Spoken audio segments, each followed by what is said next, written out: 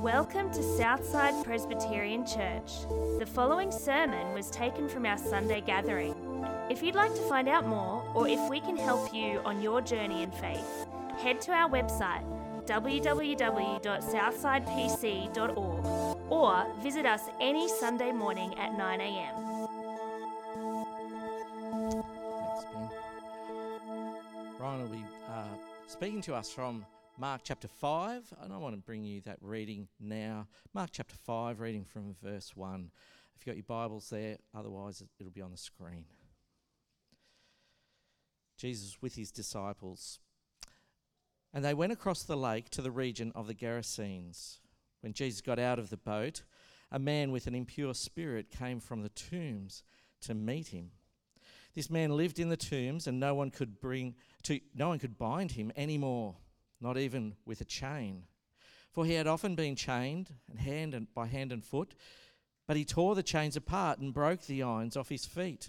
No one was strong enough to subdue him. Night and day among the tombs and in the hills he would cry out and cut himself with stones. When he saw Jesus from a distance, he ran and fell on his knees in front of him. He shouted at the top of his voice, "What do you want from me, Jesus, Son of the Most High God? In God's name, don't torture me." For Jesus had said to him, "Come out of this man, you impure spirit." Then Jesus asked him, "What is your name?" "My name is Legion," he replied, "for we are many." And he begged Jesus again and again not to send them out of the area. A large herd of pigs was feeding on the nearby hillside. The demons begged Jesus, "Send us amongst the pigs. Allow us to go into them." He gave them permission, and the impure spirits came out and went into the pigs. The herd, about 2,000 in number, rushed down the steep bank into the lake and were drowned. Those tending the pigs ran off and reported this in the town and countryside. And the people went out to see what had happened. When they came to Jesus, they saw the man who had been possessed by the legion of demons sitting there, dressed in his right mind, and they were afraid. Those who had seen it told the people what had happened to the demon-possessed man, and told about the pigs as well. Then the people began to plead with Jesus to leave their region. As Jesus was getting into the boat, the man who had been demon-possessed begged to go with him. Jesus did not let him, but said, "Go home to your own people and tell them how much the Lord has done for you and how he has had mercy on you." So the man went away and began to tell in the Decapolis how much Jesus had done for him, and all the people were amazed. Morning, everyone. I'm Ryan. Apologies, kids. Bit of a scary story. Great choice for first day of school holidays, but we're going to get into this together. And so I'm going to pray that this passage doesn't just frighten us, but actually might bring us some comfort. So let's pray together. Heavenly Father, we do thank you that your word is confronting as it speaks to the realities seen and unseen. Sometimes, Father, we prefer not even to think about. But Lord, we ask that you have this here for us this morning to learn something from it about your heart, who you are. And so we pray that you would teach us just that. And we ask this in Jesus' name. Amen. A few questions to kick off this morning. And just think about this idea. What are the no-go areas in your life? Well, those places you just don't go. Maybe a don't-go area is a location. You know, maybe you've figured out that a particular coffee shop makes horrible coffee, and you just say, "Look, that's a no-go. Don't go there." Could be a particular brand of cleaner. Just don't go to that one. It doesn't actually clean the mold off your shower. It doesn't work. Don't go there. Or maybe it's a tool. It just keeps breaking. You say, "Hey, look, mate, just don't go. It's a no-go. Don't go to any of that tool." Maybe it's The kind of soap that you wash your children with. There's a particular brand. Say, hey, just don't go there. It's a no-go. I know maybe there's particular don't go there brands or topics of conversation. Just don't talk about that. Just don't go there. Vaccinations.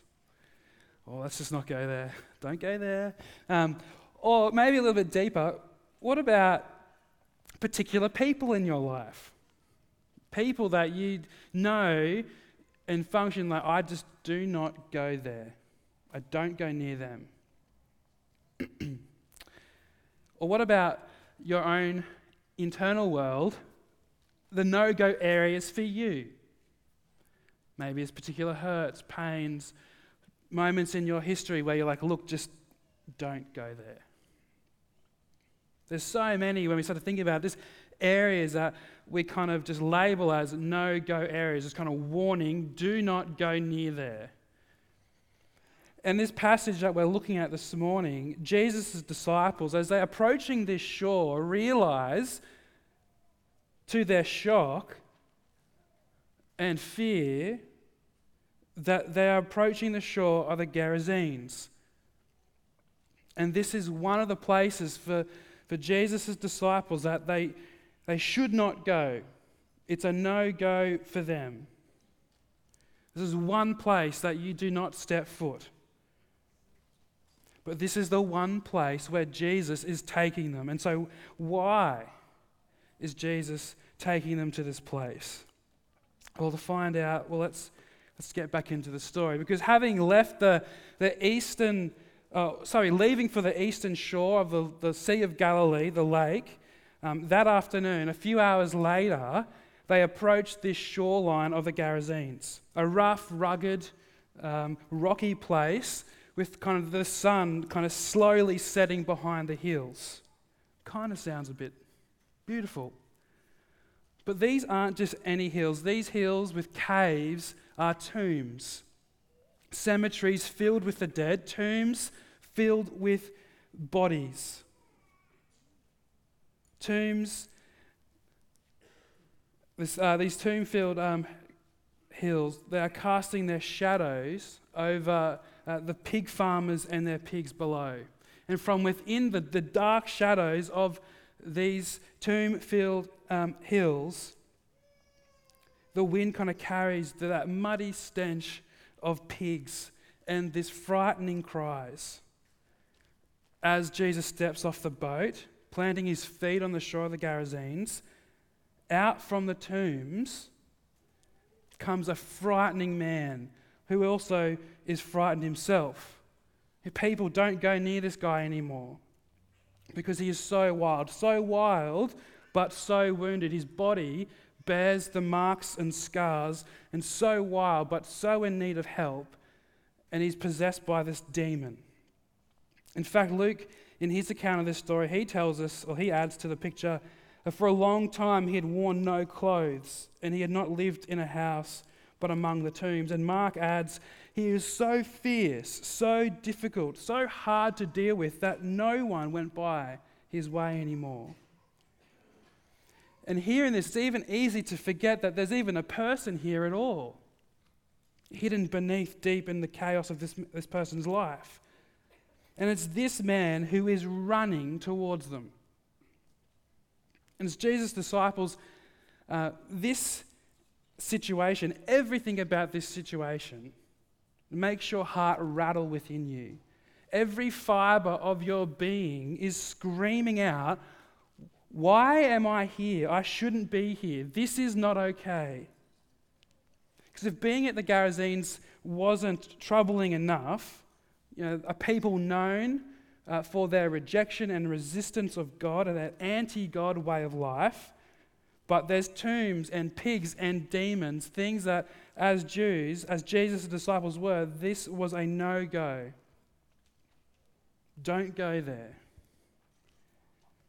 And so, by the way, when we're talking about these demons, these unclean spirits, what we're talking about are these personal anti-God workers of Satan.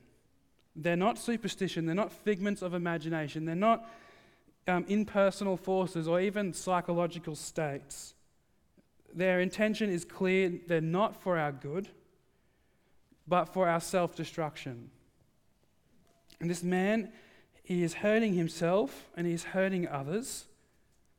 And what this demon's intentions are for this man will be revealed as we keep going in the story. But this person was a person who everyone thought was written off by God, rejected by God. No one was coming to help him anymore. And perhaps the one person who could had rejected him. No one could help him. And so here's the worst of the worst, the helpless and hopeless, this wounded and wild as all get out, demon-possessed man who's tearing down these hills, but he's no longer coming from the hills anymore. He is falling at the feet of Jesus in front of you. And he is crying out to Jesus, "What do you want with me, Son of the Most High God? In God's name, do not torture me." And the question that was on the disciples' minds before, what on earth are we doing here, is kind of shoved to the side with, what is Jesus going to do now? Son of the Most High, who? What? Jesus, though, asks his own question, what's your name? And if things weren't frightening enough, from the mouth of this man kneeling at Jesus' feet, in the dusty shadows of these hills, this demon speaks. But not just a demon, but an army of demons. Legion is my name, he says, for we are many.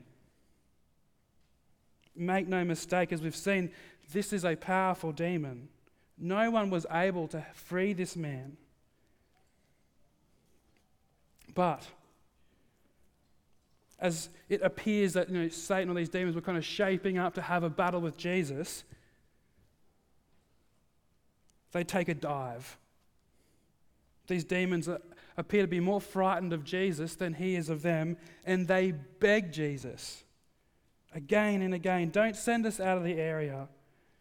With the herd of pigs kind of close by, they beg Jesus to send us among the pigs, and he allows them to do it. He gives them permission. And so the impure spirits leave the man and go into the pigs. There's no battle, no struggle. Jesus just shows up. And the pig farmers, watching all this happen, this crazy situation unfold with this wild boy tearing down the hillside, falling at Jesus' feet, and then just in a moment, the herd of 2,000 pigs just rushes off down into the lake and drown. And by the way, this was the destructive intention that these demons had for this man.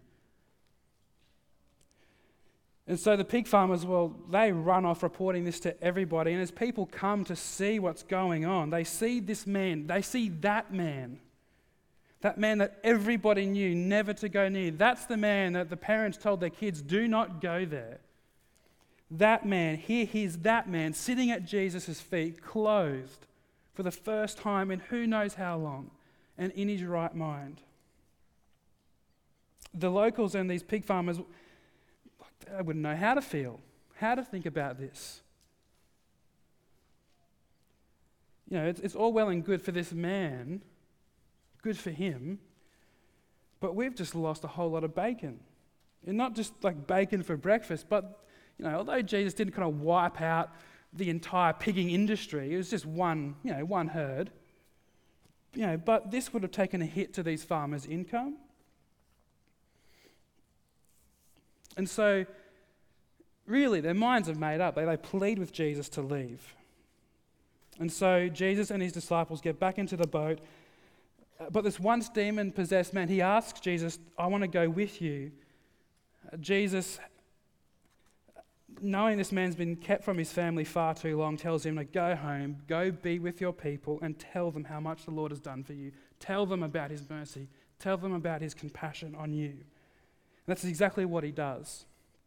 So while Jesus wants to be in these people's lives, Jesus doesn't force himself into their lives. Jesus leaves, and make no mistake, they will be definitely poorer for it, but Jesus doesn't leave them without nothing. He leaves them with his representative, this man, as a reminder of what God has done and can do, as a reminder of God's compassion. So stories like this, the Gospels, the accounts of Jesus' life, these stories, they are like this one invite us to share in the experience of the characters have with Jesus, to kind of share in their interactions with him. And so kind of the question is with this passage, how on earth are we being invited just to share in the experience of Jesus in this story? There's three things, at least three things that we can reflect on this morning as we think about this story of Jesus. And the first thing is, the question that we raised earlier was why? Why is Jesus going to a place like this, to a people like this, to a man like this? Of all the places and all the people, why here? Well, it's because it's why Jesus has actually come. If we listen to Jesus, actually, we would expect him to be at places and with people like this. Mark told us earlier on in chapter 2, verse 17, that Jesus himself at least says, I've come for those who need a physician. I haven't come for those who are well. I've come for those who are sick. I've come not for the righteous, but for the sinners. I've come for those who everyone thinks are rejected by God. And again, Matthew and Luke, really helpfully add their 2 cents to it too. They remind us that Jesus says that he's come to proclaim good news, to proclaim freedom for the prisoners, recovery to the sight of the blind, to set the oppressed free, to proclaim the grace of God. So why does Jesus go to a place like this? Why does Jesus go to those no-go, don't-go there places in our lives? Well, it's for people like this, people like us, to preach the good news, to bring good news, to tell us that, hey, I'm here for you, I haven't rejected you, that I'm here to help you, to bring you freedom from your prisons, to set you free from your oppressions. I'm not here because I have to be here, I'm here because I want to be here. There's no other place Jesus wants to be. And so we can think of, these no-go places, as physical locations, geographical locations, and sure, definitely. But I think Jesus actually has something else in mind too. And what Jesus has in mind are those no-go, broken places, those rocky, rough, rugged geographical locations within the geography of our heart. Those dark, deep, unseen wounds inside that enslave us, the unhealthy ways of thinking, feeling that result in these unhealthy behaviors. Because the primary target that the Bible tells us, this passage shows us, that of sin and Satan and demons is to influence and control the way that we think and feel. Mark tells us explicitly that it was this man's mind that was made right, that it was restored. And so if you're anything like me, I know my mental health isn't always really that healthy. But it would be wrong to actually use this passage, though, to push any idea that just because you suffer from mental health that you are somehow oppressed or possessed, I should say, with an army of demons. That's not what this passage is saying. But what the Bible teaches and what this passage does speak to is the reality that our hearts, the way we think and the way we feel, are influenced by them. We are spiritually broken and wounded people. And Satan and his demons make absolutely all use of our weakness and our brokenness. And like this passage, like this man, some people have tried to help us along the way.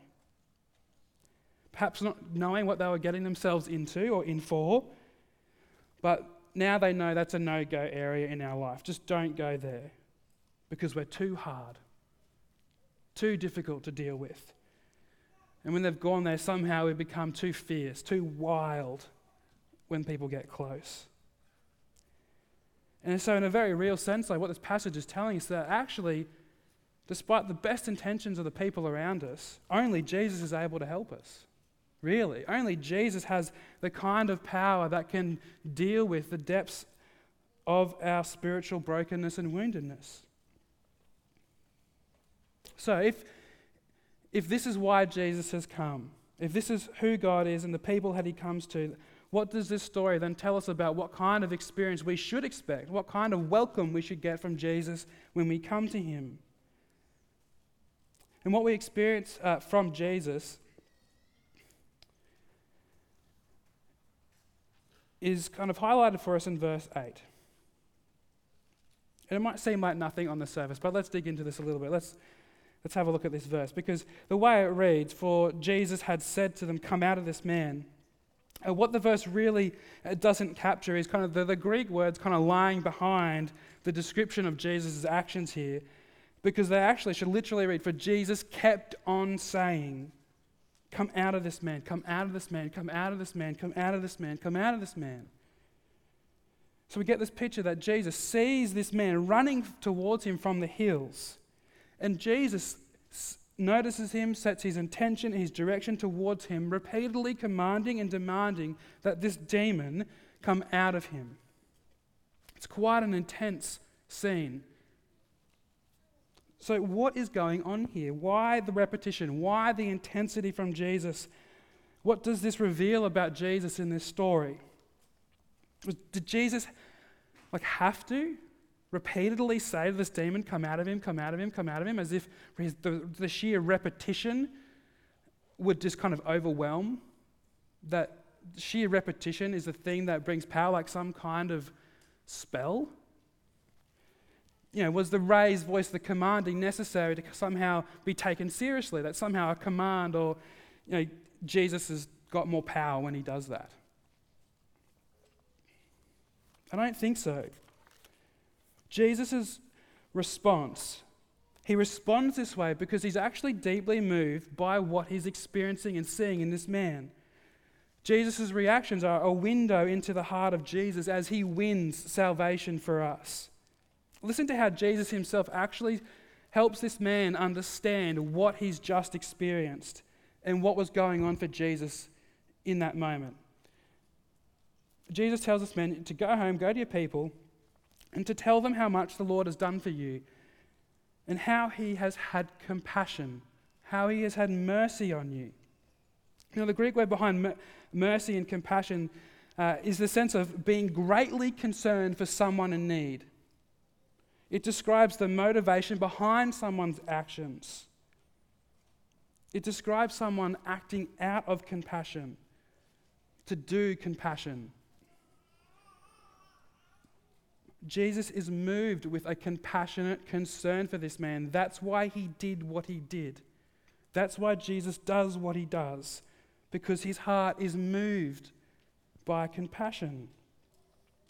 And the question we also raise is, well, what's with this demon calling Jesus Son of the Most High God? Well, it's because Jesus' actions are God's actions.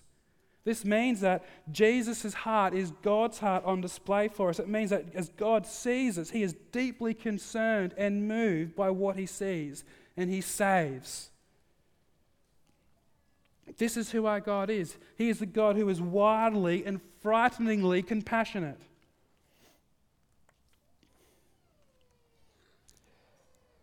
But this demon isn't actually the only people or person in this story who is influenced by Jesus' wild compassion here. The farmers and the people were also impacted by Jesus too. And so how are we being invited to kind of just wrestle with their experience with Jesus in this story?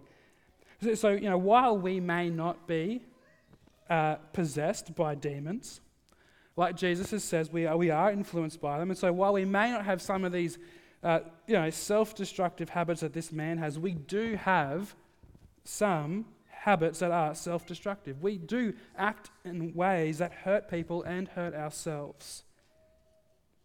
This passage gives us a confronting example of what these destructive habits can look like. And it reveals that sometimes we don't always value what God values. Like the people and the farmer in this story, God has changed this man's life forever. And of course it's impacted them. And so objectively, sure, all well and good. But subjectively, we're like, hang on a second, no, I'm not okay with this. I didn't ask for this. I didn't ask God to change that person in my life and then this would be the impact. Instead of celebrating the evidence of God's grace in the lives around us, we actually are more fearful and concerned about our pigs, our momentary loss, the momentary change in our life. Whether it's changed for better, doesn't matter.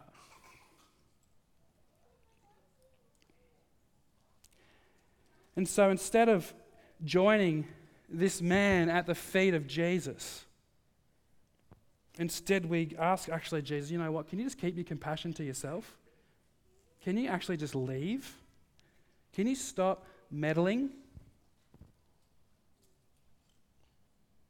Rather than seeing God's compassion radically change our lives, of the people's lives around us, as an invitation for us to go, you know what, I need Jesus just as much as them.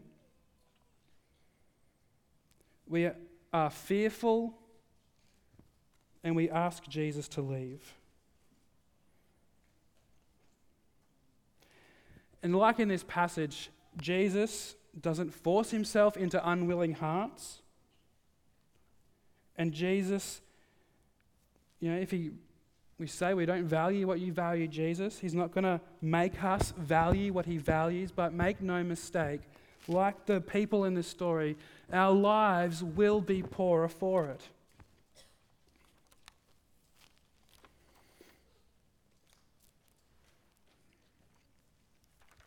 So as far as Jesus is concerned, we are spiritually broken and wounded people.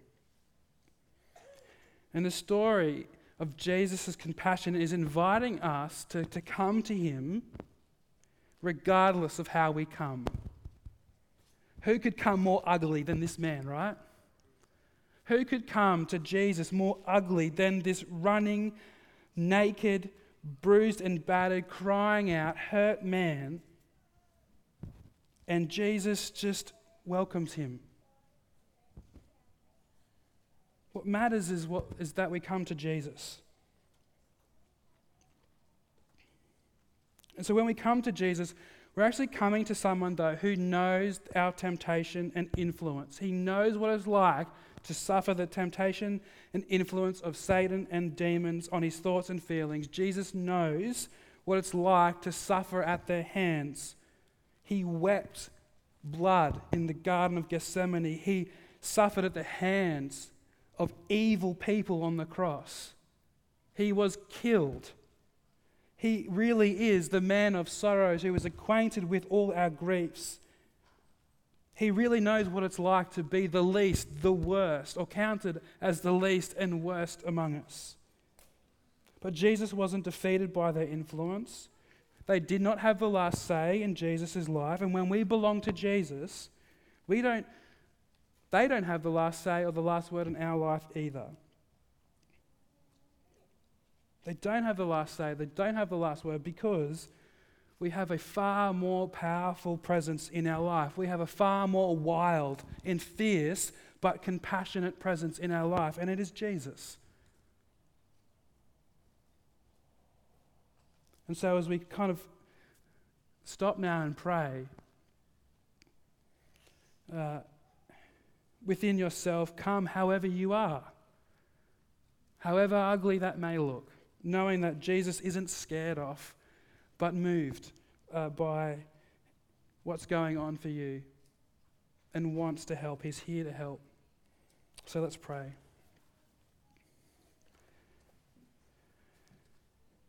Heavenly Father,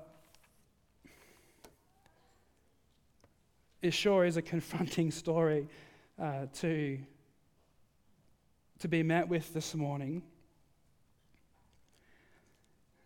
Because we all come here, Father, I come here with a whole lot of frustrations, things that I don't want to talk about, don't want to have to worry about, things that I should have done that I haven't done. Father, we're all like that because we're all broken, wounded, sinful people. But thank you, Father, that as we sit here this morning, as we walk through these doors coming to you, that this passage reminds us that as you see us before you now, that you are moved, deeply moved and concerned for us. And that's what stands behind anything that you say and do towards us. So, Father, we bring these concerns and cares of our heart to you, knowing that you care deeply for us and knowing that you can do something about it. And so, Father, we pray that because of our experience of your gracious compassion, that we would live lives that do reflect the mercy that you have shown us to those you place in our life. Help us, Father, to not respond in fear and selfishness over the change that you have in people's lives around us. Help us to celebrate the evidence of your grace and help us to come and sit with them at your feet and taste and see your compassion to us. We ask this in Jesus' name, amen.